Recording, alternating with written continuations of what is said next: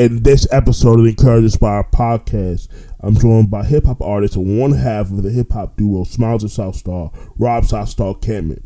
Rob and I begin the episode talking about how we've had a great relationship for a very long time. And it's not always about speaking every day, but the fact that having a great energy and genuineness within the relationship is what it's all about. Rob shares that he was born in Honolulu, Hawaii, but grew up in L.A., and then after the Northridge Earthquake, he moved to New Jersey and then to Orlando. Rob and I talk about him first loving hip-hop at the age of 11 and how he fell in love with the culture. He shares that he always loved music and that his first record he remembers really loving was N.W A's Boyz In The Hood, as well as many of the great West Coast rap that was out at the time. He remembers at that time there was no one in hip-hop that really looked like him, so he never really thought that pursuing a career in music was truly an option. Rob shares that he was an avid music collector, which started from him working in a local record store called Peaches Music in Orlando. He says that at the time, they would allow you to open the CD and listen to the whole album before you purchased it, which is much different from today's era where a music consumer has instant access to the new releases that come out in the marketplace. I share that during the time, you would see 3 or 4 singles drop before the album was ever released, and really the album cuts were the ones that consumers really wanted to hear. Rob shares that he would learn the lyrics to his favorite songs by writing them down, which he actually credits with the bar structure for his own rhymes later on. Rob talks about him doing an open mic contest where he and a friend got on stage and rapped to a Roc Wilder beat and won the contest. He shares that after he got off stage, everyone was coming up to him and saying that they didn't know he rapped, and he was like, neither did he. He credits that experience as his first introduction to being a performing artist. Rob and I talk about him being signed to a local indie record label, and one of his songs being in the indie top 10 on a pirate radio station called 95 Live. Rob shares that he just really loved the craft of writing raps and trying to make each song better than the last. He never imagined achieving what would ultimately happen later, especially him being an Asian kid from Orlando. Rob and I talk about how indie artists not being able to be played on terrestrial radio unless it was inside of a mix show. I asked Rob how he first met Smilez, and Rob shares that he saw him during a local performance and was really impressed by his stage presence, and he told him that they should do a record together. He would always see Smilez during them both opening up for artists when they would come through Orlando. Rob says the big opportunity to work with Smilez didn't happen until he met music producer Dakari, who was an in-house producer with TransCon Records, which was the record label owned by Lou Pearlman. He shares that Dakari gave him and Smilez a bunch of tracks, and they would come to the studio every day to knock out songs, and then one day Dakari approached them both with the opportunity to do a production deal, and that is what birthed them as an official group. I share with Rob that I always wondered why I would never see them both together out and about in the city, and Rob says the reason that most people would never see them together is because when they would be home off the road, they both wanted to do their own thing, because there were so many times they wouldn't get to spend with other important people in their lives, and also, quite frankly, they'd be tired sometimes of being around each other every day because they would always spend the time together working. Rob and I talk about Dakari putting him and Smilez through artist development and teaching him the value of work ethic and strong performance and always being prepared. Rob shares that Lou wasn't really a hip-hop guy, but because he loved Dakari so much, he trusted him to let Smilez Southstar be his baby. Rob and I talk about Smilez Southstar being signed to TransCon Records via a production deal and then being shopped and signed to Artist Directors, their official record label. Rob shares what the difference is between a production label deal versus a record label deal. He says that the production label is the entity that helps to put the songs together, and then the label is responsible for the marketing, promotion, sales, etc. Rob says that the record label also has a distribution deal that helps to make sure the album is able to be mass distributed. Rob shares that their first single was entitled Who Wants This, and a radio DJ in Fort Myers, Florida named N.W A received the single on a vinyl that was white labeled. Rob shares that the program director was at their performance, and as they were the opening act for Kaya, it took them back to the radio station to play their single 20 times in a row. Rob said that was huge for them because they were absolutely unknown during that time. Rob and I talk about the single Tell Me, which Rob said was life-changing. I asked about the success of the single and if it helped to translate into global success. Rob shared that they released an album in Japan, but they never got an opportunity to go to Europe and really do a whole lot globally. I talk about the impact that BET's 106 & Park had on urban youth culture based in the early 2000s with shows like TRL for young black and brown teens who come from underprivileged communities to see people who looked and talked like those they saw every day was really amazing culturally. Rob shares that getting on 106 & Park and being able to perform their hit single really helped to stamp them as a group. I share that they have really been the only hip-hop group to achieve the type of success. Rob shares that he still doesn't think any group, even to this day, has come close to the success of a top 40 Billboard record out of Orlando. Rob shares that you have to be ready to take advantage of every opportunity that happens when you have a hit record. Success is really about everything coming together and working cohesively, and that's truly what the difference is. The difference was back then and still holds true today as well. Rob talks about music being his main source of income for about 8 years, from 2000 to 2008. Rob shares that they left the Artist Direct label and signed a deal with Pure Records, which was an indie label distributed by Steve Rifkin and Universal. Rob shared that they had a second album that if it had the opportunity to be released would have really shown their growth, because he felt they had really come into their own and figured out their own sound. Rob shares that in 2008 is when the recession and the label really stopped investing into the next project. Rob feels that whole year was the group transitioning, and Smilez decided to release a solo project with Dakari. Rob shares that in 2009 is when he decided to leave music alone because he just really didn't enjoy the business side of it anymore. He shares that doing music was never about the money for him. He released a solo mixtape in 2015, and when he gets inspired to do music is when he actually will put something together, and that's been his mindset. Rob shares that when he gives advice to artists today, he often tells them that they have to love it, because if they don't genuinely love it, there will be a million reasons to quit.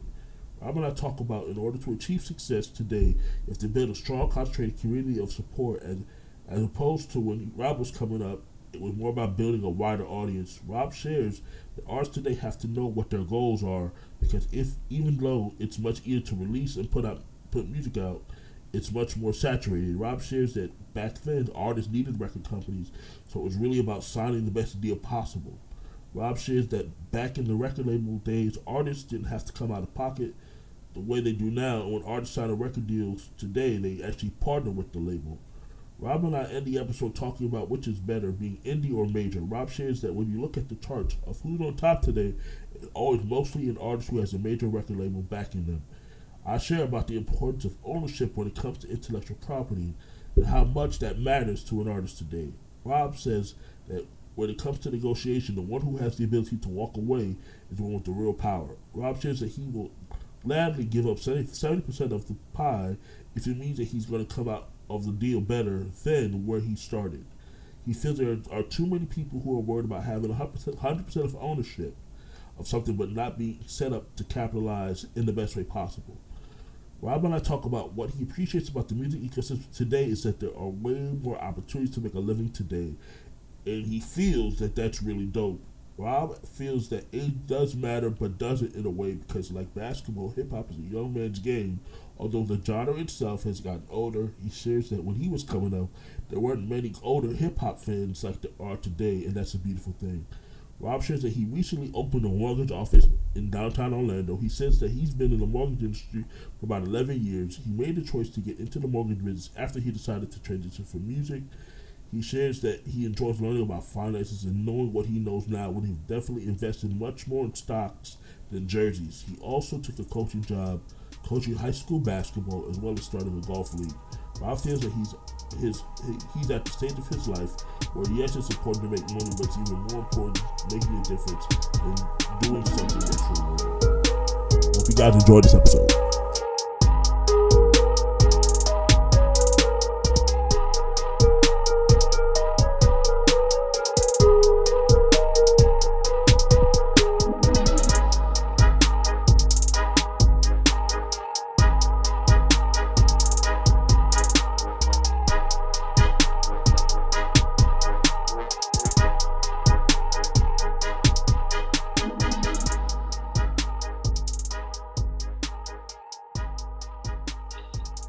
What's going on, everybody? Welcome to another episode of the Encourage Inspire podcast. This is episode 23, and I got my guy, Southstar Campman, on my podcast today. This is gonna be dope, man. Orlando, stand up. For 07, Durell, what's good, man? What's good, bro? Chilling, man. Appreciate you for having me. Hey, man, thank you for doing this, man. This podcast is about, I usually cover three things on my podcast. So one of three topics. Mm-hmm. Disability awareness, because I want people to know what it's like to live with a disability and what I'm doing. Yep. 2, music business topics that can help independent artists. And 3, people's stories that I think inspire and encourage me to have a story. And you're one of those guys I've always had a lot of respect for. And I'm glad we're able to sit down and have a conversation and, tell a little bit about your story and hopefully drop some gems for the new artists today. Well, I appreciate it, man. Yeah. Like I said, man, I've been in the city a long time, man. Been around a lot, watched it grow, and salute to you as well, man. You've been around a long time doing it, man. Right. Yeah, I've been doing this since 2004. Yep. It's 2004, man, is when I originally got in the game and really been working with artists specifically since 2005. So, but it's what I love to do, man. I always say music and entertainment found me. I did not intend to be in this industry, but I'm so glad I am because it's really what I love at the end of the day. It's people and relationships, and that's what I'm great at. yeah, you are, man. Man, we've had a relationship for years. For a long time. Not about, right. And like I said, it ain't even about just, staying in touch or anything like that. A lot of times it's just the energy and the genuineness of it. So I appreciate that, man. Exactly, man. Exactly. So, yeah, man. So where are you originally? You're not originally from Orlando. Where are you originally from? Nah. I was born in Honolulu, Hawaii. I don't know much about it. I moved from there when I was like a baby. But I grew up in Southern California. So I grew up in LA, Culver City, Van Nuys, Sherman Oaks, San Fernando Valley. I moved from California when I was, I want to say maybe 11 or 12.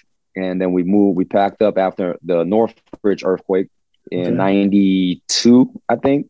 Okay. And we moved cross country to Jersey City, New Jersey. So I lived there for 2 years. I did my freshman year of high school up there. And then my sophomore year of high school, I moved down to Orlando, Florida. I've been in Orlando since 95. So, I mean, in all honesty, I'm a Floridian, to think about how long I've spent more than half my life here.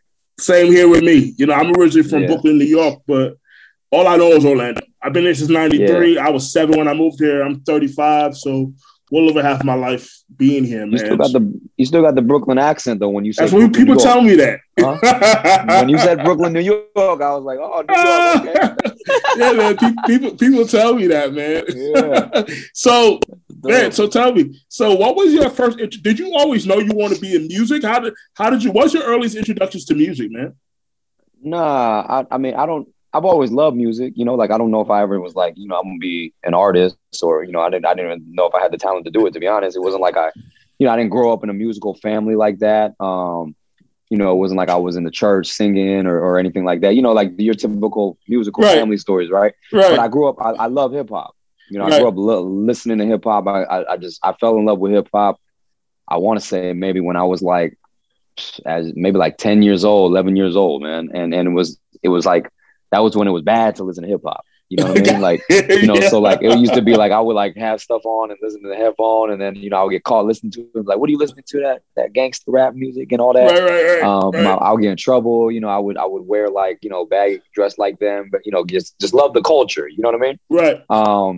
And early on when I was younger, I was into graffiti, tagging, graphing, and stuff like that. That was something I enjoyed when I was like a kid. I even got in trouble for doing it, as a kid, like, tagging on walls and buses and stuff in LA. I mean, LA is a big thing, Yeah. You don't see it as much here in Florida, but definitely New York, LA, big markets. That was a big thing.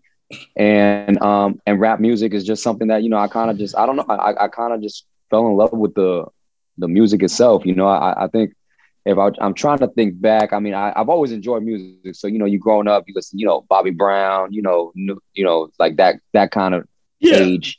Yeah. Michael Jackson when you're younger, like music, right?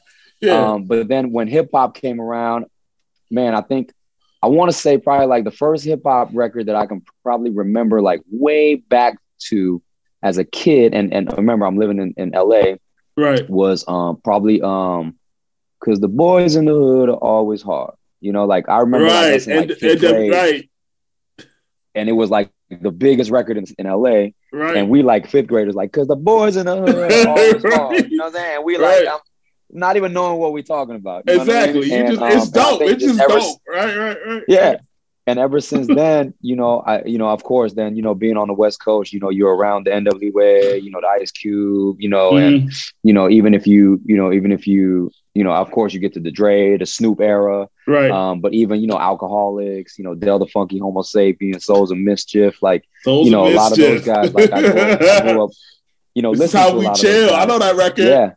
And one of my favorite joints, J. Cole just killed the beat. I was like, bro, I love that record. That's like one of my favorite songs. You know, but yeah, I mean, that was probably like my first introduction to hip hop, you know, as far as the music form of it. And I loved it ever since I first heard it, you know, and it just and I don't even know what it was that grasped me in. I think it was just that when I'm like hearing the stories and, you know, the things that they're talking about, and then you're kind of like in your environment, kind of like, is he talking about us? You know, like you're seeing some of these things.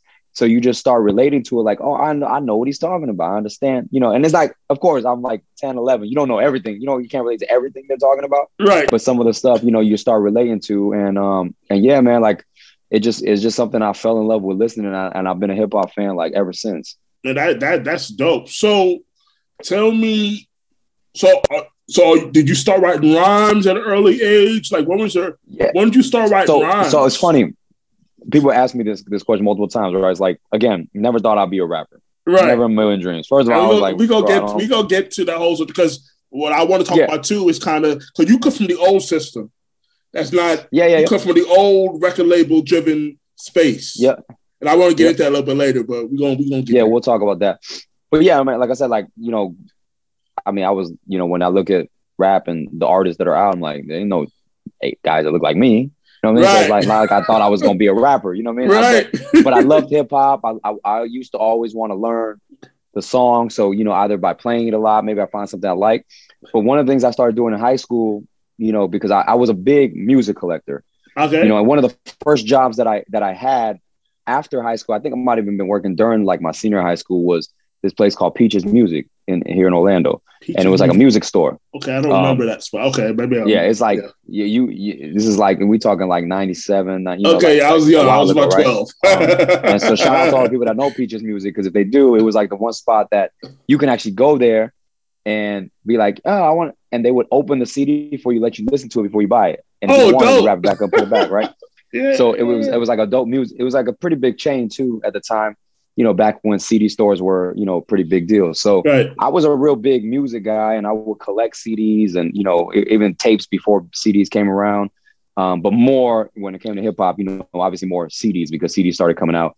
Right. And I used to have like every hip hop album, you know, Tuesdays was a release day. It was like, what's coming out today? Oh, I gotta get the new DMX. I gotta get this new album. I gotta, and because back then, you know, you didn't have instant access, you know, so you had to get the album. You had to wait in line. I mean, you had to. There was a whole thing about, man, Tuesday we gotta be in the lines and we gotta wait for music. These kids today don't know nothing about that. You know what I mean? You know, if you some of these albums, they sell out. You know, and then you gotta wait till they restock. So I mean, and again, like, even to talk on that, you know, nowadays you can hear a whole album right away on your phone instantaneously. Before you can buy it, right? If you didn't have the album, you wasn't hearing all the album because all you was hearing was on the radio. You know what I mean? Yeah, because they were using the singles. So to get into a little bit of the music business, we'll get back to your story. But they were used to use the singles to basically drive album sales. So, you know, the singles would be, because back then you would drop 3 or 4 singles before the album even came out. Right. So your album might not have, and we'll get into you guys' rollout.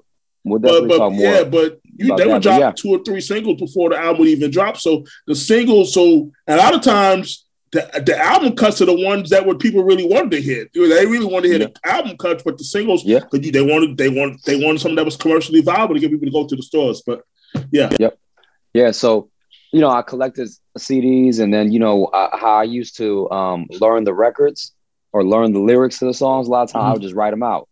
Okay. You know what I mean? And I would do it in high school, you know, whatever, like in class, whatever. I'd I'm done with my work. You know, let me just pop this in. Let me listen to this. And you know, teachers in high school, you know, as I got, you know, junior year, I know the teachers all know how I am. There's like, you know, I don't cause no trouble. I'm like he always has his Walkman. I'm just like writing rhymes, right? Right. And I think that was like, you know, thinking back and you know, after the fact, I'm like, you know, I think that actually helped me learn structure. You know, how songs are written, bars. You know, understanding that back today again different, right? Back then it was 3 verses. 16 bar verses, 8 bar hooks. You know what I'm saying? That's just how the structure of the song was. Like everybody's song was like that. And then when I, you know, got to like my senior high school and graduated high school, you know, I had a buddy of mine used to write raps and wanted to rap. Okay. So we used to hang out all the time at the house. And one day, you know, we just, you know, back then you just put on an instrumental or maybe find like, you know, you get the CD singles or tapes. Yeah. And it has the instrumental. And you play it, and you like, and then we would just write something. And then one day he was rapping, like, you know, I'm gonna write something to it. And that's just literally how I just started writing raps. You know, and how I really got into it was there was a nightclub called Palladium back here in Orlando, right? Big nightclub. And on a Thursday night was like the hip hop night. You know, Uptown Thursdays. Pro Style was DJing. You know, like Disco and the City Boys. You know, like. The whole city was out. That was the days of Roxy and all them back then. You know? Yeah. So, you know, I used to do street scene promotions back then because that was kind of like when I graduated high school, I wanted to get in the club. A buddy of mine that had a street team company, he was like, hey, man, if you want to help out and do this, you know, we'll get you in the clubs. So I basically knew all the owners. I would skip the line, get in the club, didn't have to wait in line no more or pay or anything like that. I was like, man, it's cool. Right. You just need to put up a couple posters before the night and then I go in. Okay, cool. And I flies in, even better, whatever, right? Yeah, it's a win-win. So I did that, and win-win. Yeah, I was like, so I did that, and then one of the Thursday nights they was doing like a contest, like I think you won like $100. It was like bringing artists up just to rap, you know what I'm saying? Right. So my boy wanted to do it, and he was like, yo, just do it with me, just do that rap that you wrote. It's dope. I'm like, oh, okay, whatever. So we went up there, and me and him rapped these verses we had wrote to the Roc Wilder beat.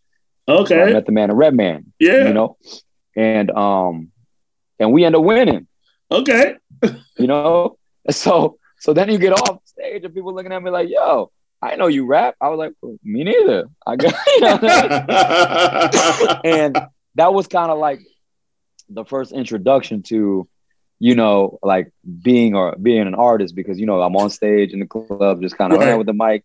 Nobody ever really knew I rap. I just spit this verse and they were like, that was pretty dope. I was like, oh, really? Cool. You know? And then from there, it just got into, you know, more, you know, meeting other artists. And then you know, back then, ciphers, you know, jump into ciphers, spit a couple freestyle. And that was like what I was big on back then was just kind of like battle rap and freestyle. Like I used to love Cannabis and, you know, stuff like that. You know, and that's kind of how I got into it, man. Like, honestly, that's literally how I got into it. You know, rest in peace to Big Will, Maximilian Records, but he was a local indie record label, like one of the first here in Orlando.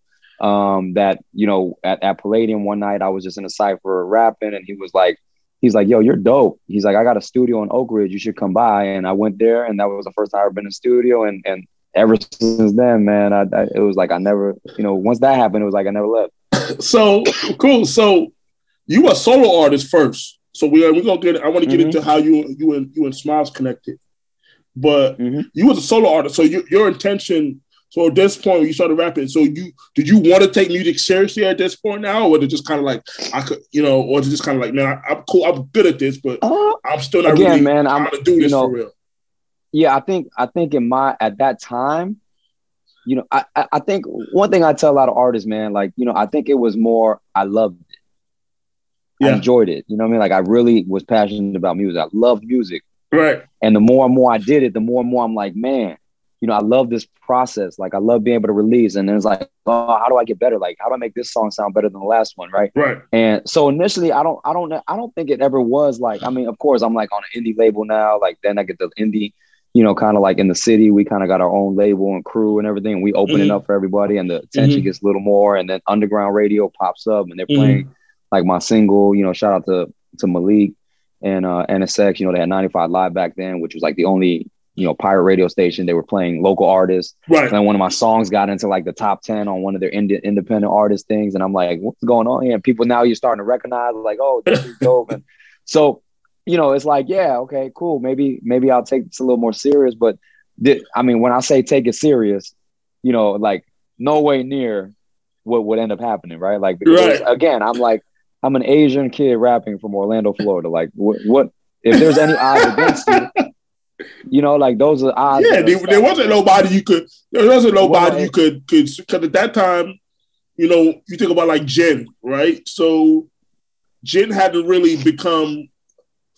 He wasn't even out at this time yet. Because No, he came out when we came out already. Right. So it's like even back then I was like, and it's funny because Jen's my homie, and me and him talk, and I'm like, and then when me and Jen first, and we met each other when we was out, but we weren't really like, we didn't really tight. We never had a real conversation like, cause we was all busy in the different thing, right? Yeah. But years later, I'm talking like years, like 15 years, like maybe like 10 years ago, I met, or maybe not even that long, maybe like 6 or 7 years ago.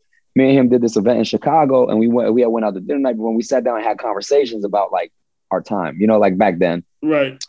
And I told him, I was like, look, bro, like I was like, honestly, when I saw you on TV, I was like, who's this Asian kid? I didn't even know Asian people rap. Other than me, it was right. It wasn't something. It's you didn't see that.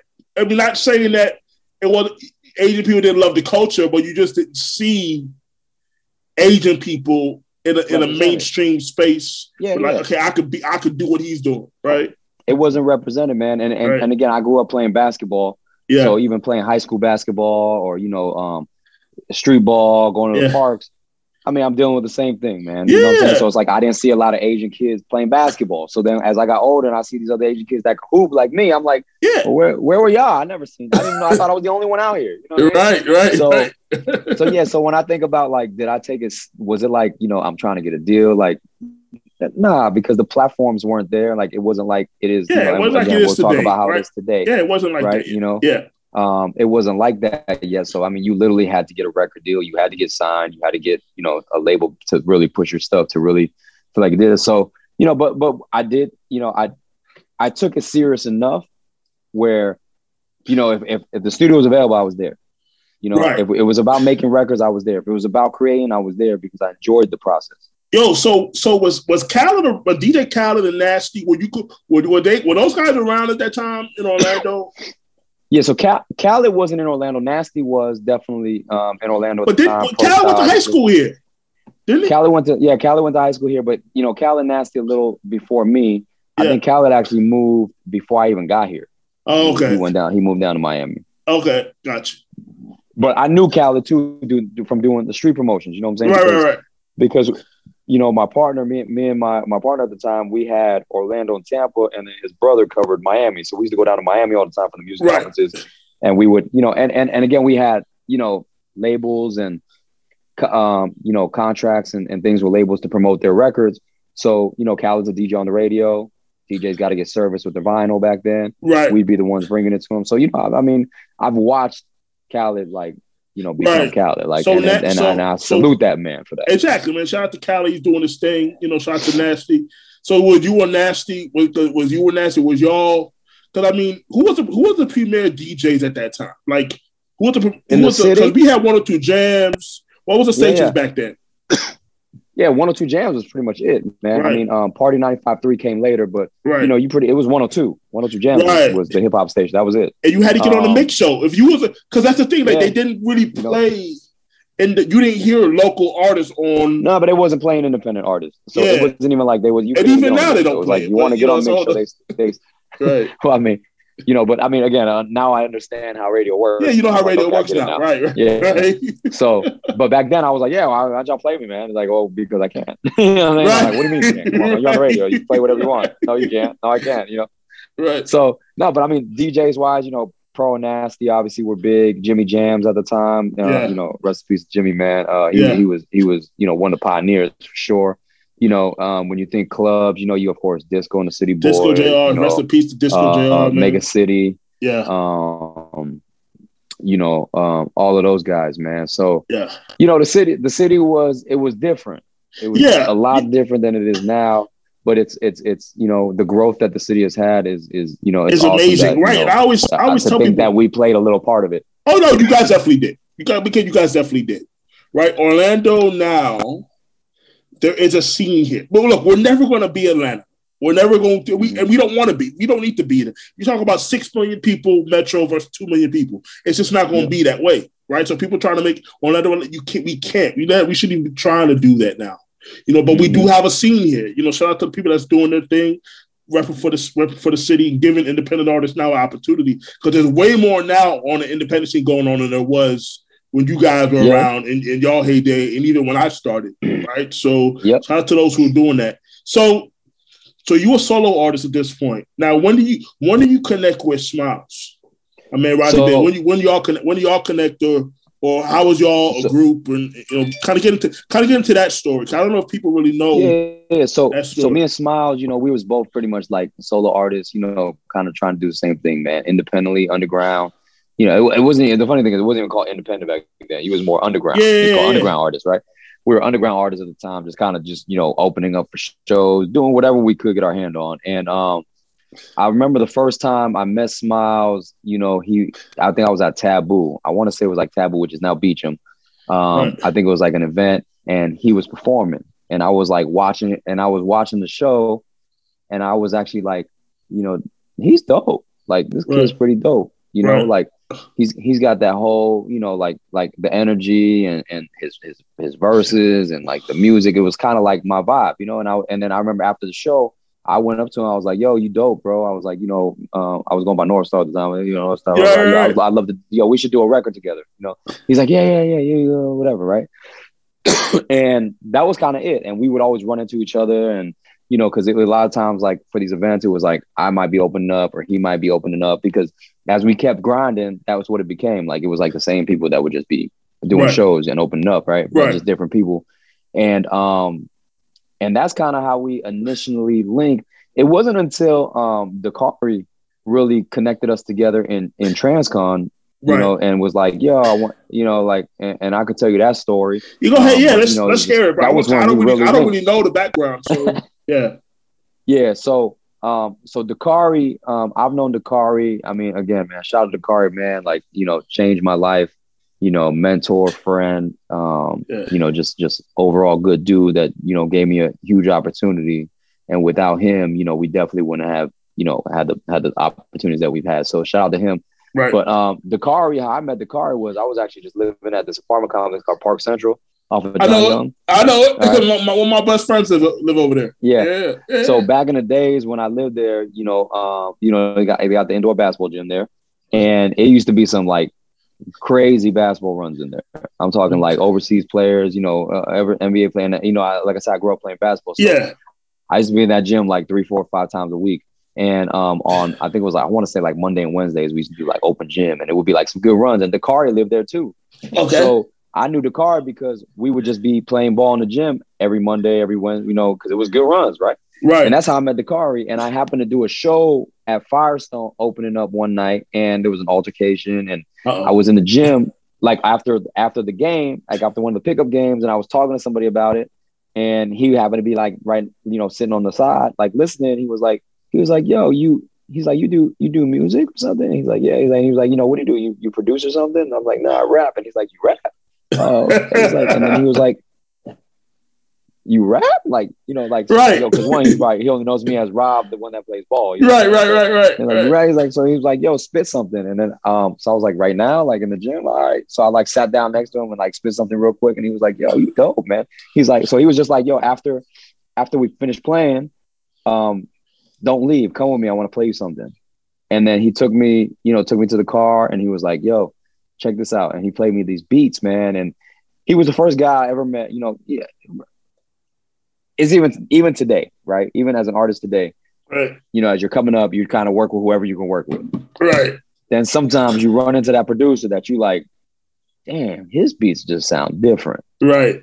Like next level type different, right? And that was kind of the impression I got when I heard his beat. I was like, bro, these don't sound like the beats that I've been rapping on. Like these beats sound like crazy different, And then he was like, "Yeah, man." He's like, "Yo." He's like, "Are you free tomorrow?" And I'm like, yeah, I was like, I got to work, but yeah, I'm free. Like after fight, he's like, that's perfect. Come to the studio at 5. I work out at TransCon, and then of course we all knew TransCon. Yeah, right? Lou Pearlman. And like, oh, you work at TransCon? What do you do there? I'm an in-house producer there. Oh, okay, cool. And I'm like, so wait, you want me to come to TransCon? Yeah, I want you to come. I can work in TransCon? Yeah, you're good. Just okay, cool. You know what I'm saying? I'm like, dang, like I'm going to the real studio. Yeah. And and he was like, yeah, man, I want to get you in there. I got a couple of the guys that, I've been working with, and I want to kind of get you guys together and maybe do something, to some of these tracks. And I was like, all right, cool. And one of the guys was Smilez, and it was supposed to be a third guy that was supposed to show up that night, but I think he wasn't able to make it that night, So like the longest running joke is like, man, like, like you didn't show up that night, like you could have been Ann. You know what I mean? Like, it became like the longest running joke. Right. But it was like, but then you also realize, like, when you think about stuff like that, man, like it teaches you that, man, it was meant to be. Opportunities. Yeah. You gotta be ready. Like you gotta be ready. Yeah, you never know. Opportunities don't always present themselves. And the fact that me and Smilez showed up that night, not even imagining it would turn out to what it became. You know what I mean? But we just happened to show up that night. And we got in the studio, and it was actually the beat he played in the car. He was like, hey, y'all write something to this. I had the hook already on it and everything. I was like, all right, cool. We finished that. And he was like, y'all done? Dang. And he went to the other room. He was making another beat. He's like, yo, listen to this beat. Yo, let's. And then we did that song. So that first night we did like 2 records, and he was like, yo, y'all. He's like, come back tomorrow. And then the next thing you know, it was like, come back tomorrow. And the next thing you know, we were in there like every day for like, 2 months straight. Wow. Just recording records, and eventually Dakari, approached us and Lou about doing a production deal, so that he can put some records together. Then we started pressing a vinyl. Then we kind of used, our connections through the street team promotions and stuff to push the vinyl, because we already kind of had that in with the DJs, not just here, but, all over, like the Southeast. And that's kind of where it all started. And at that point, it's kind of like where I was like, man, this is like serious. Right. right. Because you got to think, Lou Pearlman has a pop background. So here's the thing, bro. When I would never see y'all together. I'm like, yo, they're a group. I only see South. I never see Smilez, and I'm thinking, all right, is this a gimmick? Like, what's going on? Because I never saw y'all ever. I'm just being real, bro. That's just what I thought. I never saw y'all together. So I was sort of like, why do I never see them? It's funny that because a lot of people say that, right? I mean, at the end of the day, like you're from here, Orlando. You know what I mean? So like, you gotta remember that when I used to tell people, I'm like, bro, I talk to Smilez every day, and I do see him, because we're in the studio, or I may be at the house, or we might go do it. But it's like, when most people see us, we're home. Right, true. In Orlando, right? So when we do go, I was like, yeah, we have friends too, and different people we don't ever get to see because now I might not even want to see Smilez or Dakari right now. I've been on the road with you for 3 months. Right. I've been with you every day for 3 months, man. Right. I'm cool. Let's take a break from each other. Facts. Let me hang out with the people I haven't seen. No, that's true. So people know, but what you're, and the reason I say that is because what you're saying is like a lot of people used to say that, yo, how come I never see y'all together? Like, just because we're in a group together, I mean, we gotta hold hands together everywhere we go. You know what I mean? I was like, we're together all the time. Right. We're in the studio working hours together. We're on the road hours together. We got interviews together all the time. It's like when we're all done with that stuff, sometimes we just like, man, let me go chill. And did they put you guys through artist development? I mean, what you would consider artist development? Obviously we don't. I would say it's probably more than what they do now. Yeah, definitely. Yeah. Because honestly, I think everything that we were doing with Dakari at the time, Dakari was doing artist development. Whether it's being in the studio and working, teaching work ethic, right? Whether it's when we started doing shows, like he would put us in rehearsals and he would teach us how to actually rehearse for shows, right? Like a professional, like. Do the show like you would want to do it. Everything's got to be cute. You don't just go out there and wing it. I would know when I'm supposed to say the ad lib. You would know when you're supposed to say the ad lib. You know what I mean? So, we did that stuff, when it came to, interviews and press, telling you, hey, don't say this thing. Don't say kind of stay away from this, with press and, and then teaching you about how, hey, when we start going to these areas, it's like, this is how, we want to make sure we're carrying ourselves. Right. So, I mean, to that extent, I think so. Yeah. Because they prepared us for a lot of it, and a lot of it, though, you still got to learn as you go. Exactly. You know, but exactly. definitely, I think more than they doing today, because you know today you put someone in the studio, the record gonna be on Apple Music tomorrow. And you're right. Like, you're right. You know, and I was thinking because with TransCon, Lou was a pop guy, so I always thought like, okay, does he know what he's doing with urban music? Because it's a whole different thing. This is just me from the outside looking in, right? Obviously, not knowing else what was going on behind the scenes. I always said, okay, like, are those guys in the right situation? Because this guy's made the majority of his money in the pop space, and so it's a whole other. Lou, right? Hip hop wasn't Lou's thing, right? But Lou loved Dakari. Like Dakari was with him for so long because he worked on a lot of that pop stuff. So it really, the Smilez and Southstar thing was really Dakari's thing. Got you. Okay. And Lou, Dakari was the in-house producer for TransCon. Dakari brought us to Lou, and Lou agreed to back it. Got you. And I don't even think Lou had any thought that it would do what it ended up doing. You know what I mean? Yeah. Because then the next thing you know, he's like, "Oh, we got a label looking at y'all. So they signed the joint deal. So then Artist Direct ends up being really the label that pushes all our stuff, not TransCon. It was a joint deal. TransCon was a production company, Right. So I think when you look at it, the thing. And so let's back up. So let's talk about let's talk about you guys being on TransCon versus Artist Direct. For those guys who don't know what a production deal is versus the actual label. Right. Yeah. So let's talk about production that. So you got different agreements, right? You got managers that basically, and then when it comes down to managers, you got like multiple managers that you can have depending on what you want them to handle for you. Right. But I won't get into that. But production versus record deal. So basically, production deal is basically saying we are going to produce the records for you. We are going to put the project together. So basically, when it comes to the production of the record, whether it's, and when I say production, we're not talking about just the beat, because a lot of people think production, they think beat, right? Right. But it's composing the music, putting it all together, getting it mixed, getting it mastered, putting the project together, basically. Yeah. Right. The record deal comes in and says, okay, perfect. You've already produced that. So you've completed the production side of it. And sometimes, again, one label can do all of it, right? Right. So, but in this case, TransCon didn't want to do the record label side of it. Right. They wanted to just do the production deal because that wasn't Lou's thing, right? Right. And it happened that another label came in and saw potential in us and wanted to take it on. So when they come in, now they handle basically, the marketing of it, the sales of it, because back then, I mean, even now, it's still sales involved. It's as with any business, marketing, sales, because CDs don't just show up in stores. As a sales team. And back then, they had to buy inventory. Back then, the stores and the retail had to buy. Right. Yeah.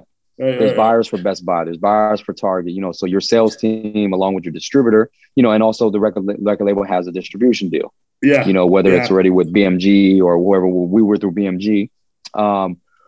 And then, anything else, and our record company handle a lot of our PR. They got us press, marketing, things of that nature. But, and they also, in their part of the deal, they also agreed to shoot the videos. Okay. But the marketing budget, is on the label side, So that was the difference between really the two entities is TransCon was our production deal. They did. It's not like they had to put up money because, they did put up money technically, right? Because they have the studio. So the TransCon, who owned the masters then? Was it TransCon or was it Artist Direct? No, TransCon owned the masters, but we own them now. Okay, so you own your masters now. You and Smilez own your own masters now. Correct. That's what's up. And all the publishing. Most of it. Now, well, when you say all the publishing, you got to understand. Tell Me had a Diana Ross and Marvin Gaye. That was You wouldn't get no. All right, I got you. I want to get into that record. That was a huge record. So I feel you. So do we own our masters? Yeah, we own the masters. Like I literally have the original sessions like sitting in my house. Got you. Boxed up. Like I own all of them. Like we own all of those. But people still own different pieces of the publishing. I mean, everybody still gets what they deserve on individual records and whatnot. For sure. But as far as our own stuff, no one owns our publishing. Oh, cool. So tell me about, like I said, tell me about Crash the Party, because that was the one. That's the one record that kind of people kind of okay. They here now. You know what I mean? Like when they crashed the party, or was there a record before that? No, the first our first single was "Who Wants This." The first single, "Who Wants This," it was like, "Who wants this? Who wants this? Who wants this? Really, really want." I'm looking it up. It's cool, kind of a reggae vibe to it. But that record, 007, who was on the radio in Fort Myers at the time, basically, again, relationships, right? So like a friend of ours, and he had a little bit more freedom to play kind of what he wanted during mix show. And he was like the 5 o'clock guy. He started playing the record for us. Now, granted, again, we pressed up vinyl. Right. So back then we pressed up the vinyl, white label, and gave him the vinyl. It wasn't like, hey, here's an MP3, just play it, So we did kind of the legwork to get that. And then as he started playing it, the PD was the guy that did the show with him. He was like, man, I like this song. Who are they? And he was like, oh, these are my boys from Orlando. He's like, oh, you should bring them down to do this erotic exotic ball, which is like a Halloween party. Yeah, I'll tell them. And they told us to go down. We was like, yeah, let's go. So we went down. That was kind of our first show at Smilez and Southstar. Got you. Right? Okay. And then so we opened up. We opened up for Kaya. My neck. Oh, Kaya! Shout out to Tampa, Florida. Got it. So we went down there. We did the show. Nobody knows who we are. But Who Wants This was getting played on in mix show, so they were teasing it. So some people were like, "Oh, that's who that is," So, but when we did the show, man, like it was just amazing. Like it was a packed club, killed the show. After the show, we up at the top, we like taking shots with, the PD, and the PD is like, man, y'all are cool as hell, man. I love y'all record, Bob. He's like, you know what? After this is over, let's go back to the radio station. I'm gonna play your record over and over in a row. I'm like, what? Okay. But we literally went back to the radio station like at 4 a.m, and he played that song. Like he played Who Wants This, I think like 20 times in a row on the radio, right? Wow. Like, we just gonna keep playing. And shout out to Bo Matthews. He played a huge role in what in our success as well. He was actually played a very important role because he actually was friends with a guy named Mark Benish. Rest in peace, Mark Benish, who at the time was an A&R at Universal Records. Okay. And he connected us. Bo kind of sold like, hey man, this group, you should really know who they are. They got a really dope record. They love them, great guys. Sold them to us. And then when Mark wanted to sign us to Universal, but then at that time, he was actually in negotiations on a new situation. So he said, you know what, let's hold off. Let me go get this new situation set up, and I'm bringing them in because where I'm going, I can make them a priority. Got you. And that happened to be Artist Direct, the label. Oh, okay. So Ted Fields was starting that up. Mark Benish came over. And Mark Bennett signed us over to Artist Direct. And then, from there, the rest is history, man. I mean, it was just, I'm telling you, right, bro. And it crashed the party. Man. Right, crashed the party. And I remember that was a huge record. And Smilez had all the different high school. I went to Colonial High School. So I graduated from the same high school he graduated from. Right. So I remember like he would have all the letters of the varsity of all the different high schools. Yeah. And y'all shot that over, I think, what? Yeah, that's Studios. You talking about Tell Me. Yeah, oh no, okay. That's a Tell Me record. My bad. Tell Me. Yeah. Crash the Party, the album. Right. Oh, Tell Me. Right. Yeah. So my bad. My bad, bro. Tell Me was incredible, man. I mean, once that came out, it was like life changing. Massive. Tell Me was life changing, man. I mean, it's crazy because it's like to this day. Y'all still see money from that? You still see money from that? Yeah, a little bit, not like it used to be, but I mean, I still look at like our streaming numbers sometimes, and I'm telling you right now, like to this day, like I could probably pull it up right now on my phone. I could probably tell you. I think we still get, anywhere from, I'm gonna tell you right now. Actually, look, Spotify in the last 7 days, Tell Me played 31,000. Wow! So that also tells me that you guys have a nice global fan base too. Were you guys internationally, were they rocking with y'all too? Yeah, we didn't do much international stuff, but we released the album in Japan. We never really got to go to Europe at the time. We were actually in negotiations of a Europe deal, but it just never fell through. But honestly, man, a lot of the success from the record is the States. Interesting.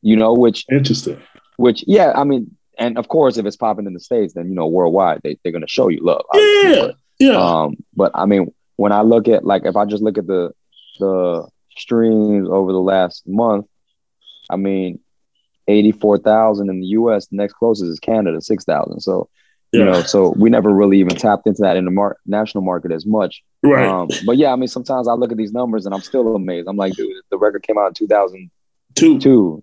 Right. And it's still getting that kind of love, man. Yeah. And it was a great record. Man. And I think it's really amazing. Because at that time, I remember that, so for the younger viewers who don't know, the old version of 106 Park. So the cool thing about TRL 106 Park was, TRL was basically white people, right? So we didn't have a program where people look like us, like black folk, black culture. So 106 Park, that's what that was for us. Us teenagers was 106 Park. Yep. You know what I mean? And Free and AJ, Roxy, and Terrence, all that.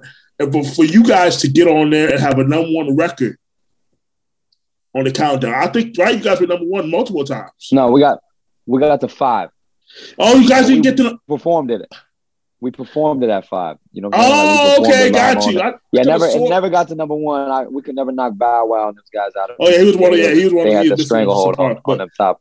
But at that time, what was so cool about it? You didn't have an Orlando-based group that quote unquote had mainstream success like that. It just, but in urban, you know what I mean?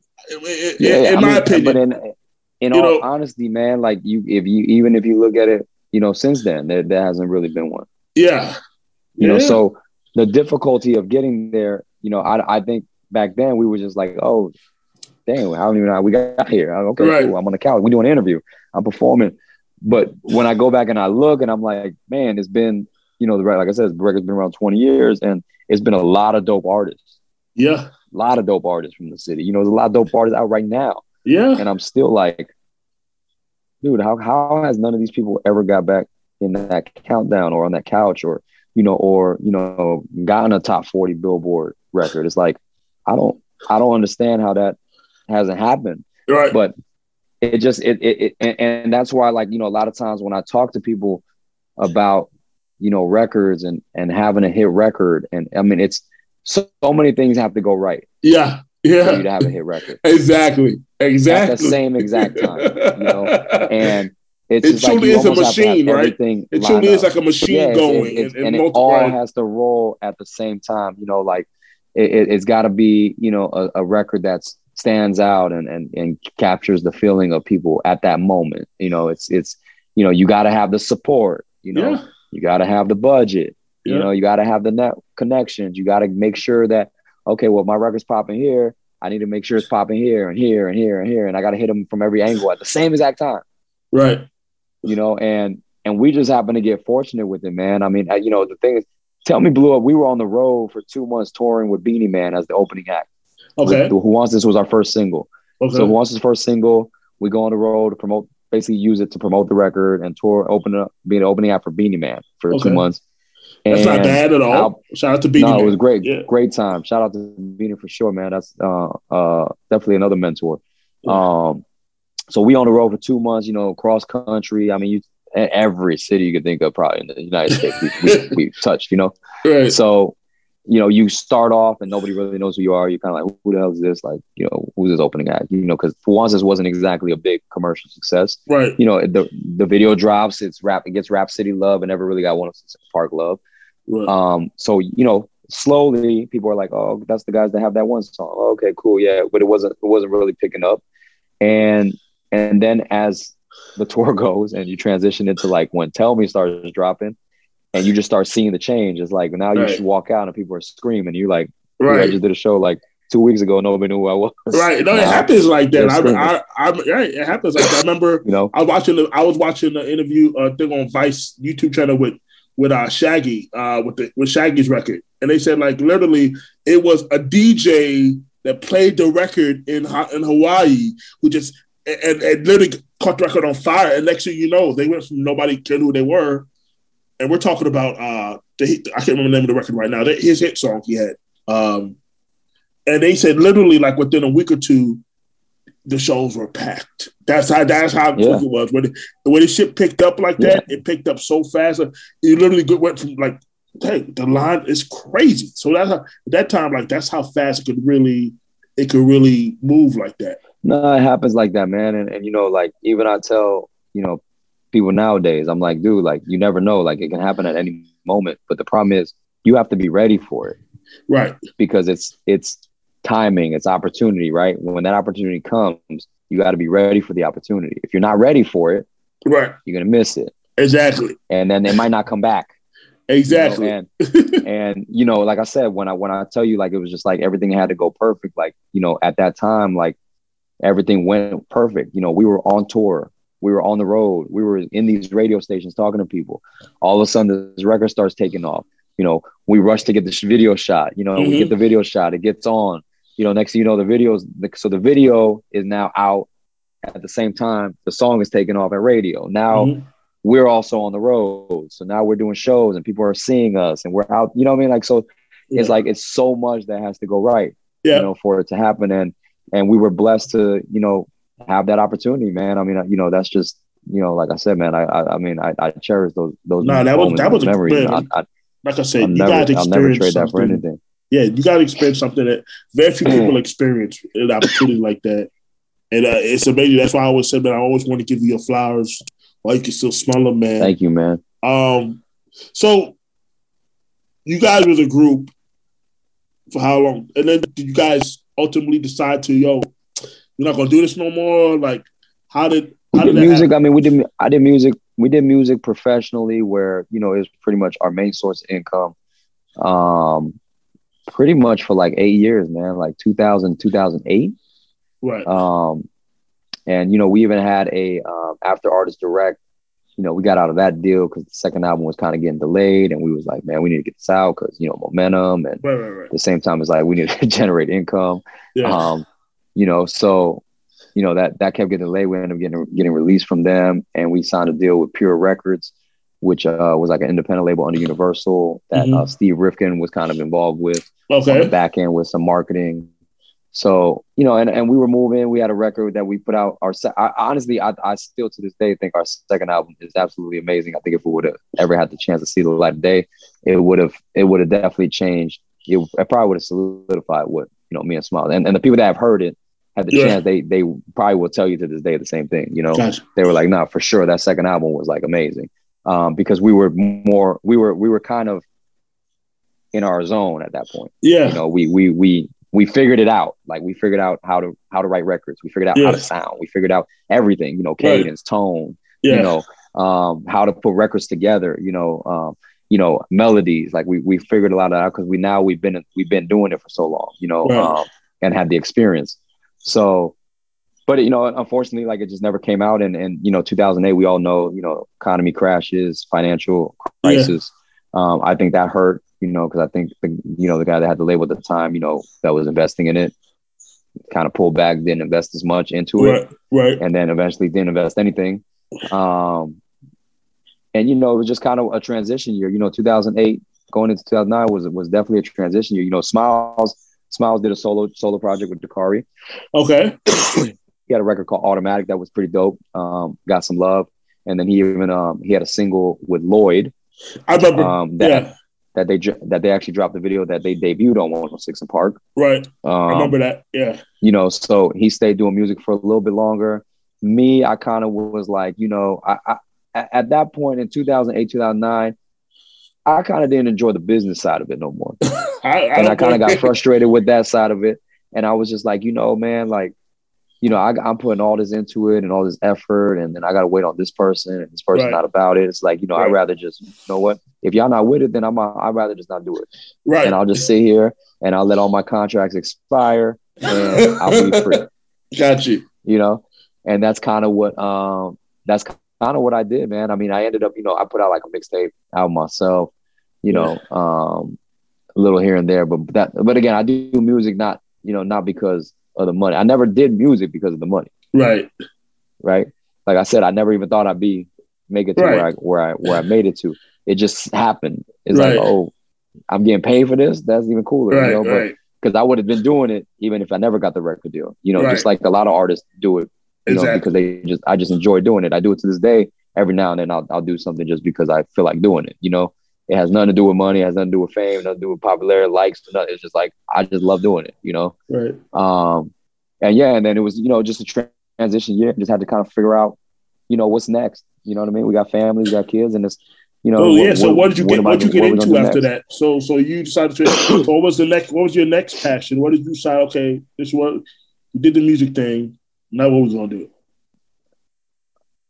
You know, when music and again, you know me, man. Even to this day, I'm still kind of like a toe in now. Maybe not a foot. You know what I'm saying? Like like a toe in the music game, right? Like I still like every now and then, you know, consult or. It's a different grind now, honestly, Rob. It's a different grind. Yeah. You know, I will say this: it's easier for you to put records out now. If you wanted to do it now, you could, but you gotta be. You have to be. This is a very expensive business. Okay. It's a very expensive business. So, and I said, you know, not saying anything, just what it is, right? But you really have to love this shit. Like, honestly, like you have to love the grind. That's why I tell. If you don't love the grind of it, people, man, you can't. It's not going to work for you. If you don't love the grind of what it takes, I wouldn't even say. I wouldn't even people, recommend it.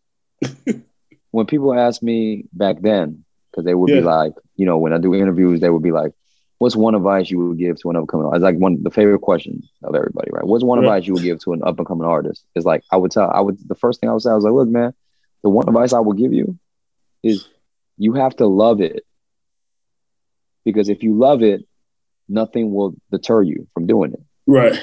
Because the truth of the matter is that it's going to be 1 million things that's going to make you be like, I don't want to do this no more. Exactly. But you have to love doing music so that you don't stop because you're just so passionate about it. Like, you know, I don't even care. Like, it's not about, you know, oh, this check didn't get cut. Oh, I got screwed on this deal. Or, oh, how come this guy, you know, didn't do it? Or this happened. Oh, how come he stole my record or whatever. It's like, you know, if you love it, you don't really care. That's never going to stop you from doing the base of it, which is music, you know, and get better at your craft and just do. And like you said, go through the grind of everything. Like, because I love it, man. Because it's work. It's work, bro.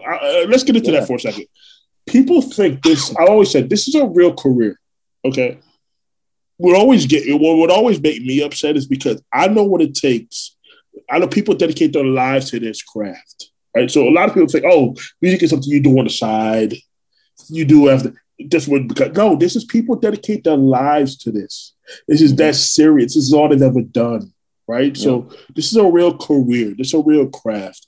And I think, unfortunately, nowadays, we have too many people, bro, who have no business being in this game. They don't respect the craft and the work. There's work involved in this in order to do it properly. And that always would bother me because I see people that this is all they do. And they take it so seriously. Now, you got to know your business. And your business got to be on point. It just got to be on point, you know? Because, see, nowadays, bro, it's about building. Before, when you was in the game, bro, it's about building wide. You want to build your fan base as wide as you could. Now it's about a concentrated audience, but you build deep within the community, right? It's more now about the community and you build it deep. And then having those super fans love you, support you heavily. And that's where it's become, that's the difference now. You don't necessarily need that wide fan base. You just need that pocket. You can make money on pockets of people. Get to that 1,000 core, right? That's what I teach. You know? Yeah. No, I mean, it's true. I mean, the thing is what I've learned about the game, and of course, man, you have to evolve or you're a dinosaur and you're gonna get extinct, right? So it's like, you know, I've had to learn, you know, like I said, I dropped a project called Red Envelope back in like 2014. To me, it's one of my favorite That's on my iTunes. I got it. Yeah, love, man. It's one of my personal favorite projects I dropped because it was really like one of probably my most personal albums for me. You know what I mean? Like me really speaking from a different perspective and really, you know, for me. So from a feeling perspective, it's probably one of my favorite projects. You know, but even when I did that one, it was kind of like, okay, man, I had to learn, you know, distribution and you know, how do I get songs on here and how do I do this and you know, how do I get to this and what's this platform and what's this platform, you know? So You know, the one thing that I say definitely about today's game is one, it's easier than ever to put your music out for people to find it and hear it, right?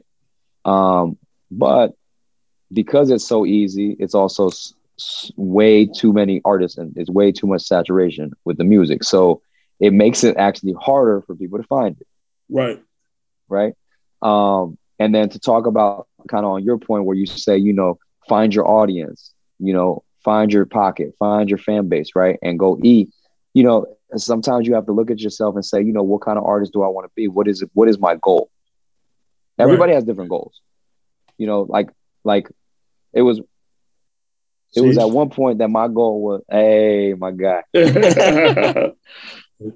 Love. Yeah. But you know, it was at one point that, you know, for me, you know, like my goal, it wasn't about, I mean, at one point it was about, okay, let's get a single, make some money, do some shows. Right? Cool. Yeah. Then it was like, yo, man, I would love to win a Grammy.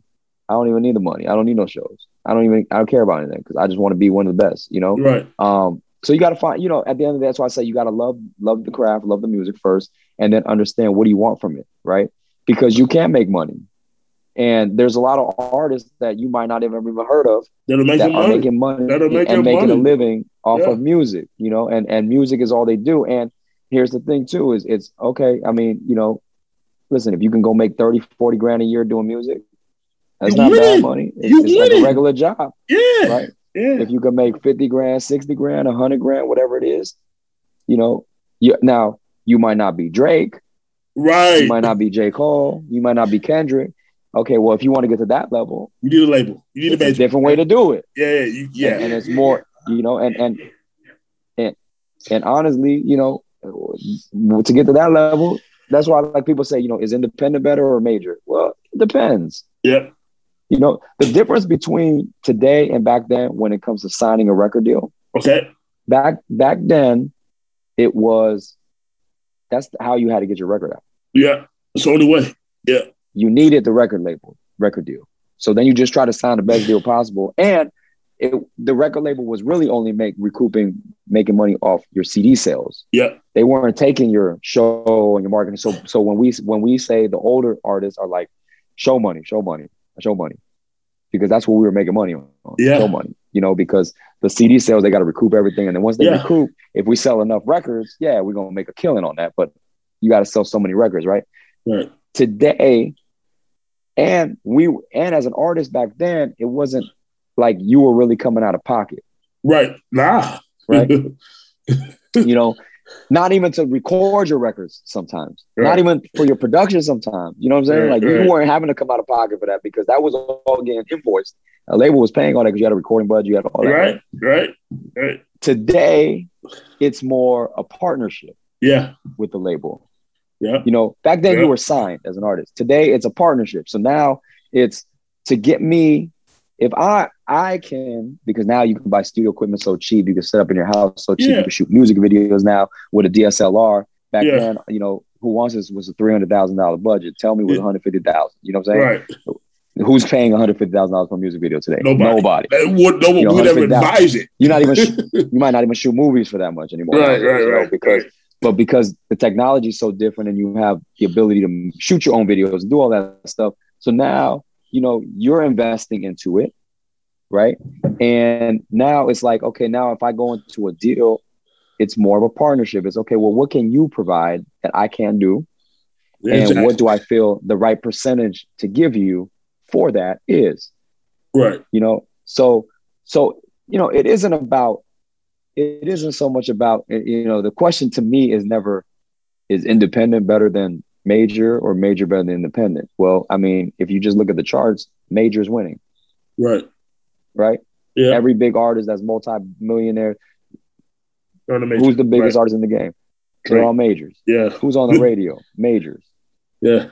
You know, but it doesn't mean that independence ain't winning, because if you're okay with making six figures doing music as a career, you win it. Yeah, it's just personal preference. It's personal preference, personal, right? You know, goals. It's whatever your goal is. You know what I mean? And so, and for me, bro, I think about I think about ownership, right? Because that is that is the name of the game when it comes to intellectual property. So understand that if you're going to a major, but you're not going to retain ownership unless it's a licensing situation. Unless you say, I'm going to license my album to you guys for a period of time, and then you guys can exploit those masters. But when I leave this label, the masters retain and revert back to me, and I take my music. And so that's a way to do it, right? But most of the time, if you want ownership of your records, then the label is going to make. If you sign to a major, or even an indie, if they're putting up the money, they're going to own it. They're going to own the best. It's just what it is. Listen, here's the bottom line. Like, listen, everybody talks ownership. I agree. If you can get it. Yeah. Right.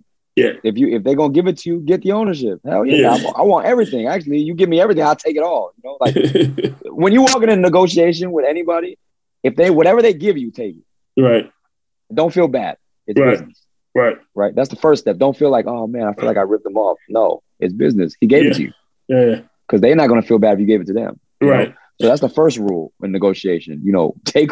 But make sure you get what you want. Yeah. Because it'll get to a point when you're in a negotiation when it's like, nah, they taking too much. You have to be able to walk away. Yeah. The most powerful person in the negotiating room is the one that will walk away. Right. It's not the guy with the money. Right. Everyone thinks it's the guy with the money. Right. No, the guy with the money might have a little bit of negotiation power, but he's not the most powerful person in the room. The guy that doesn't have the money is like, I'm good. I don't need your money. See you later. Right. Oh, wait, but I really want a piece of that.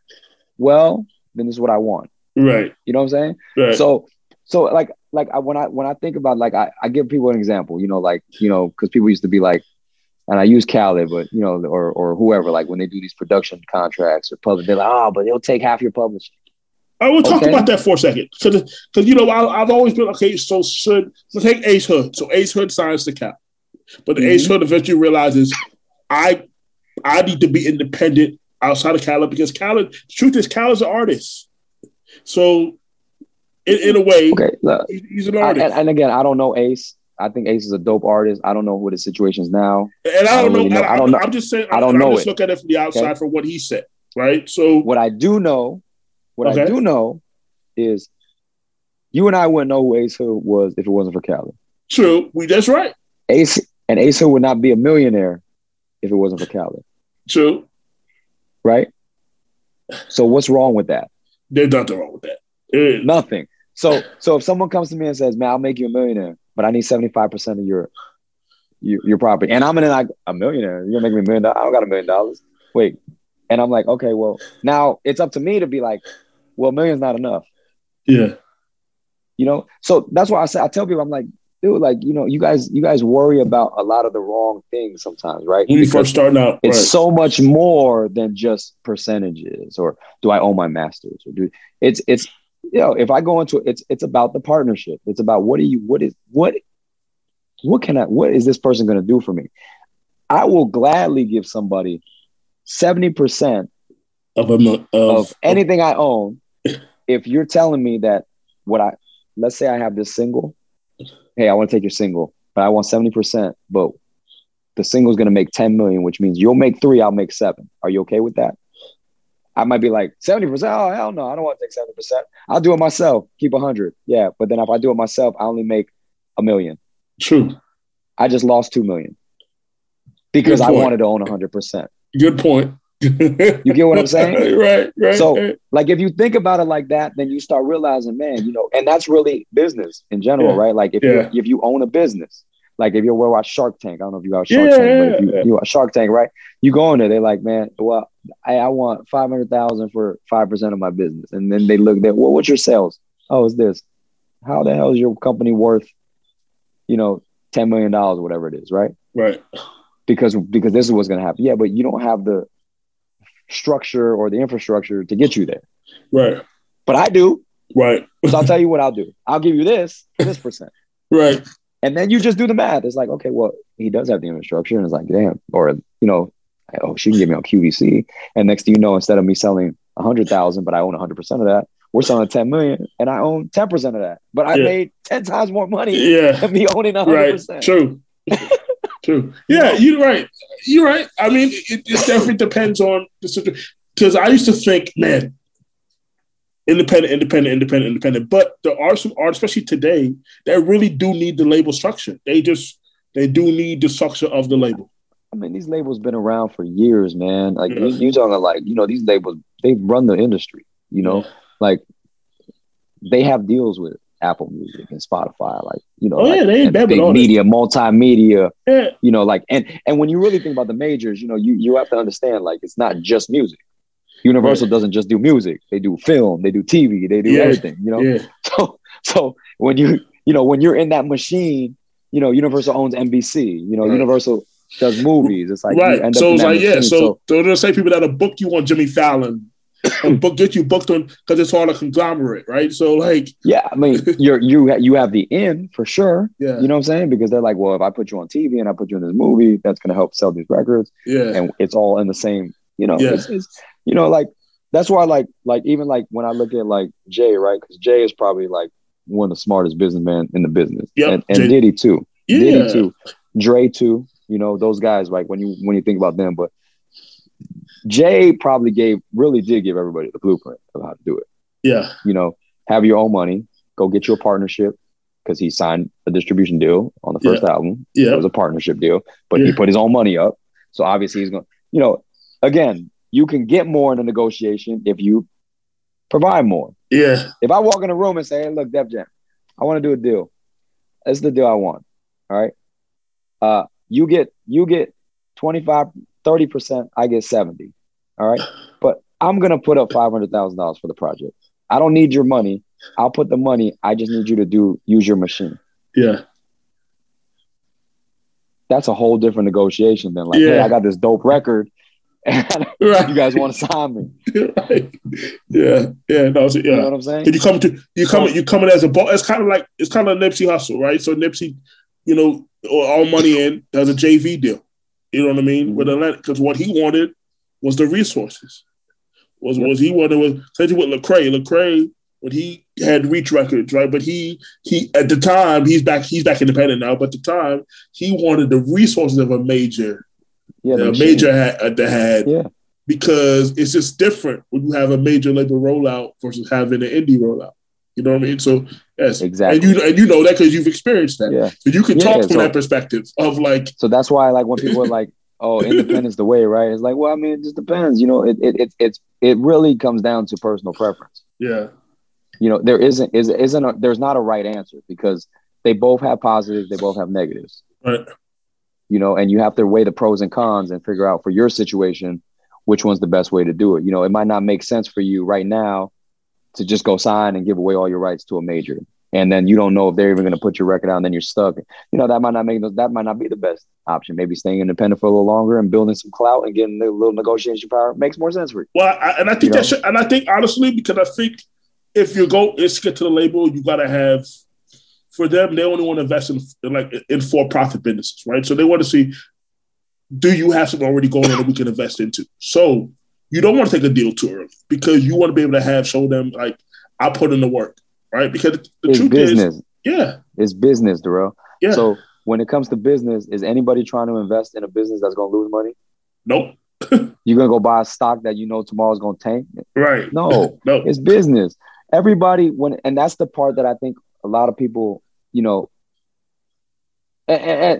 listen, man, I'm speaking from experience because when I was younger, I didn't think like this either. You're speaking from firsthand experience because you've been in that system, so you know. So when I was younger, I wasn't like I am now mentally. You know what I'm saying? Like when I would be in those meetings, I really didn't I wasn't speaking too much. I was letting my managers and all the people talk.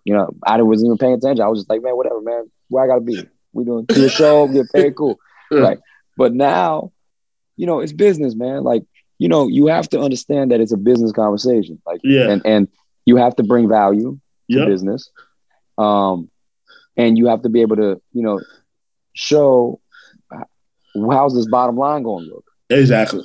And are we going to be green or are we going to be, right? You know what I'm saying? Black or red. You know what I mean? Right. Where are we going to be at?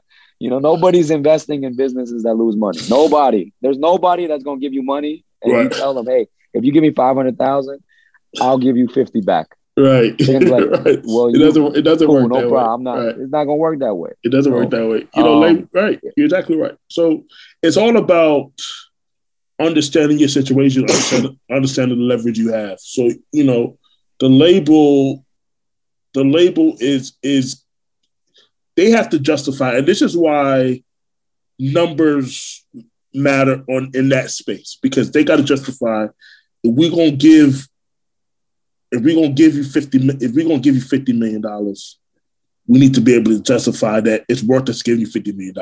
Now, if you're building your audience, right, and building a core, your audience don't give a shit about what your Spotify numbers say. They don't care. Like, for you, they are just you solve a problem for them. They love you. So I always say, but that's like Nipsey, right? He went and sold 1,000 CDs for $100. Now, granted, Jay-Z bought like 50 of them or whatever it was because he liked the hustle, right? So, but it was like, yo, man, I don't care if I got 1,000 real fans and they'll pay $100 for a CD and an autograph and to come to a show, I'm gonna make 100,000. Right. But guess what I can do now? When I go sit down with Atlantic, they can't give me some bullshit deal and say, I'm gonna make it 50,000. I'm like, wow, I could just go sell 1,000 CDs and make 100,000. Right. Exactly. So I don't need that from you. I think having that core matters. Having that core audience matters. Having an audience, Tory Lanez talked about when he was coming up, when he had to grind it out, right? So he had to grind it out. So he had a fan base, a supporter base that grew with him over time, versus you coming out in the game and you just kind of shooting right up to the top. Nobody's grinded with you yet. So it's like, so there's something to be said about having an audience that grinds with you over time, because guess what? When you're not hot like fish grease no more, because there will come a time where you ain't hot like fish grease no more, right? Yeah. But those core fans, those core supporters, they still rocking with you. They'll still show up to a show. Yeah. I'm pretty sure right now, if you and Smilez want to go on do a little tour, you got people that's going to show up. Usually you got people that's going to show up. And if you guys say, look, man, let's go let's see if we just for fun, let's see if we're going to do this for a couple cities. Let's see, just to see who would show up. 20 years, like kind of like a 20th anniversary thing. You guys might want to do that. I'm giving you the idea. You guys might want to see if that works. Yeah, we've already been talking kind of about that. I think you guys might be something we're doing the works for sure. You guys should. Especially, honestly, you guys should for our city. I would love to see you guys. Yeah, we'll probably end up doing one. Well, I mean, it's definitely something I'm plotting already for you next should, year. Man, because you mean a lot to me for our city. I got so much respect for you, man, because, again, very few people have done what you guys have done. And the city need to give you your flowers while we still can, because, again, there's something that was done with you guys in the urban space that was never done before. It wasn't done before you guys did it. So I think there's a segment of people that still will show up to see you guys, and I think you guys should definitely do that, man, for sure. But the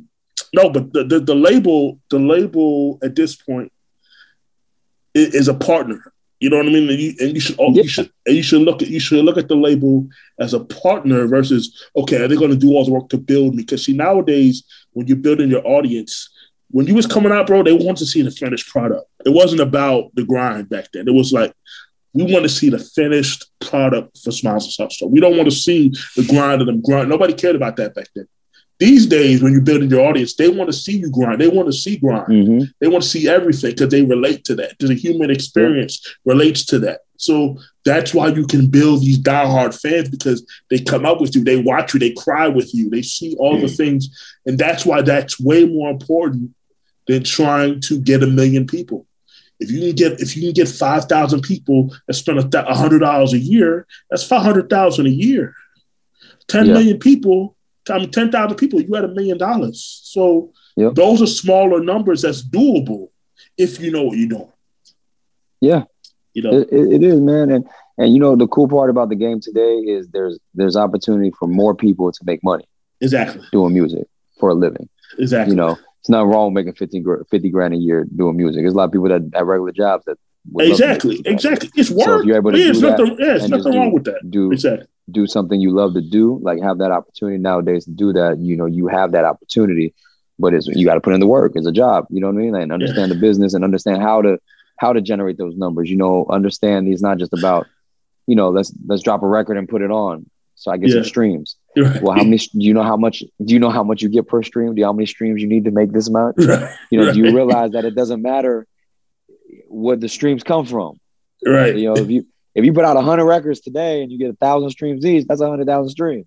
Yeah. It's only 1,000 streams per record, but technically you're getting 100,000 streams. You know what I'm saying? So, I think those are the things that I think if you learn that and you really, learn how to master that part, man, like it's opportunity for people to make money, man. There is. Sure. And that's dope. Yeah. And age doesn't matter anymore. Age doesn't matter. There was a time where age mattered because it was about volume back then. And they just didn't want to take chances on older artists. Nah, but the difference, I won't say it's just that though. I think the other thing with age, because a lot of people, we talk about age a lot, right? Especially with me being older, and I'm like, it doesn't matter. But there's other, rappers your age. And it's like, yeah, but, do I want to do it is also the question, right? Like I feel old. Like I know what the work that has to go into. I'll probably be sleepy, you know what I mean?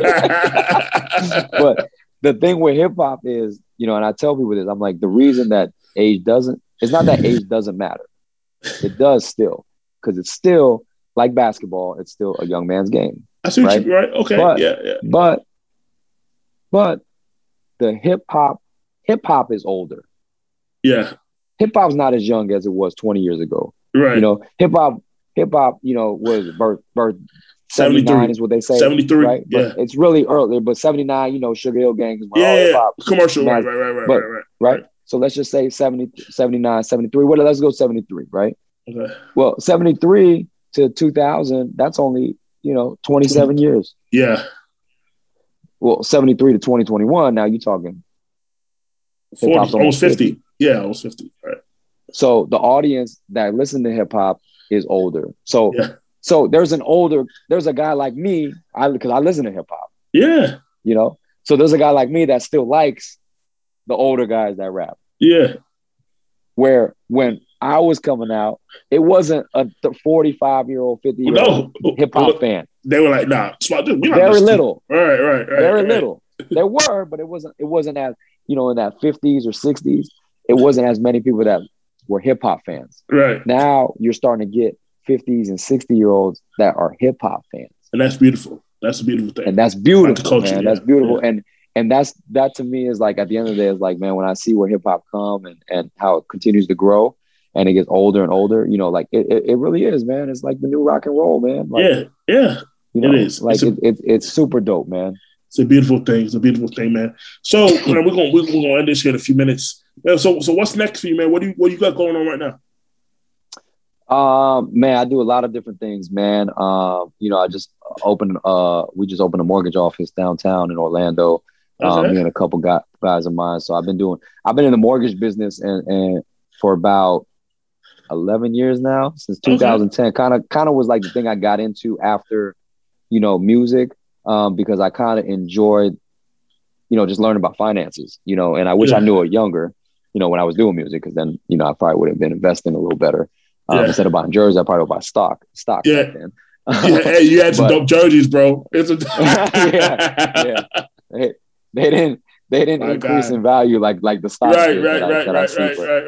But I just got into that and I started getting into doing lending and working with wealth management clients and financial advisors, and I just enjoyed that world because I got to learn a lot as well. So I do that. I also coach. I actually just took a coaching job at a Coe High School doing high school basketball. So I'll be doing high school basketball this fall. Basketball is another big passion of mine. That's dope. It's always been something. Congratulations. Thank you, man. It's basketball, music and basketball have always been my main two passions. I grew up playing basketball in high school. Yeah. Of course, everyone was playing the NBA, but again, I'm Asian. Right. Get there. There was no Jeremy Lin back then. Yeah. It was no Jeremy Lin back then. And so I'm coaching high school basketball. I run a golf league. I got into golfing because I can't play basketball like I would like to, but I'm still competitive. So I try to do other things, and I'm terrible at golf. One thing about golf is you're never going to be master it. Yeah. Which is probably why I love it, because it's so challenging that I'm dying to master something I will never master because of my competitiveness. That's what I've heard. But it's super fun, man. I get to meet a lot of people out there, network, and it's really dope, man. So I don't know anyone listening on here. I don't know if you golf, man, but if you golf, you want to join a league, hit me up. It's called Flog. If you need a mortgage, you need lending, hit me up. But other than that too, man, high school basketball, man, Coley High School, I'll be there this fall, varsity assistant, coaching the freshman team as well. That's awesome, man. That's man, awesome. just doing, for me, it's, at my stage of my life, man, I think, it's, you got to make money. Yes. But it's not about the money, it's about doing something you enjoy doing and something that's rewarding. And exactly. I think that's what, coaching kids and coaching the basketball, does for me. Oh, definitely giving back to young people and yeah, making a difference, man. I mean, that's why I love what I do, making a difference in creatives and doing what I do, bro. The truth is, there's nobody like me having a disability in the space. So I feel like I'm blazing trails out here. Like the relationships that I have globally around the world, what I'm doing, like it feels good to know that I've earned respect of my colleagues and friends such as yourself that know what I'm doing, that watch me, to say, you know what, you may not talk every day, you don't talk every day, but I know we've been rocking together for years. I know you for years. You know what I mean? Yep. And to know that I have the respect of the people who do that I want to have, that I want to be around in my circle means a lot to me, man. The fact that I can help artists become global means a lot to me. So you gotta find something you love to do. I think so many people go through life, they don't find something they love doing. And I think if you're fortunate enough to do that, man, man. Money's a byproduct. Money's just a byproduct of hard work, man. You could never do something just man. Yeah, you don't take, you can't take money with you, man. But the memories will last forever, and be able to do, affect people's lives that last forever. And honestly, man, like I look at I think back about all the things I've done, man, and I'm just like, man, I'm like super blessed. You know what I'm saying? I was able to do music like at the highest level. At a high level, bro. At a high level. Like literally, the NBA of music. I made the NBA. Yeah, of you music, did. Right? You did. So, be able to do that for, as a part of my life, and then now to circle all the way back and be able to do something else that I've always been passionate about. I can't ask for more, man. I'm blessed, man. And exactly. Just enjoying it. Exactly. So where can they find you, man? Where can people find you? They want to connect to you, your socials, all that. Yeah. Instagram is I am Rob Campman. That's pretty much my handle on everything, man. Twitter, Facebook, you can find me on there, man. I'm all over the place, man. But cool, social media, that's one thing too. I will say this, man. I with me not doing music as much as I used to, I'm definitely not as active on social media as I used to. Gotcha. Okay. But you could definitely reach me on there, because I do definitely, check in every day and just browse around, and every now and then post something. But I actually use my platforms for a lot of the other things I do now. Basketball, lending, golf league. I use it. It's all, to me, it's all the same thing. It's just a different product. It's all marketing. It's all different products. So but no, check me out on there. Instagram, I am Rob Campman. Facebook is Rob Campman. Twitter is I am Rob Campman. I'm on all three of those, man. Cool, man. Bro, it's been a pleasure, man. Thank you for being my guest today on the podcast. Guys, it's been the Encourage Inspire podcast. This is episode 20. Let me make sure I get this right. Episode 23 with my guy. I got the Jordan episode. Yeah, your Jordan episode, man. Hey. So, guys, it's or the LeBron episode for the exactly. Either one works, right? and to next time, guys, this is your host, Durell, and I'm out of here. Peace.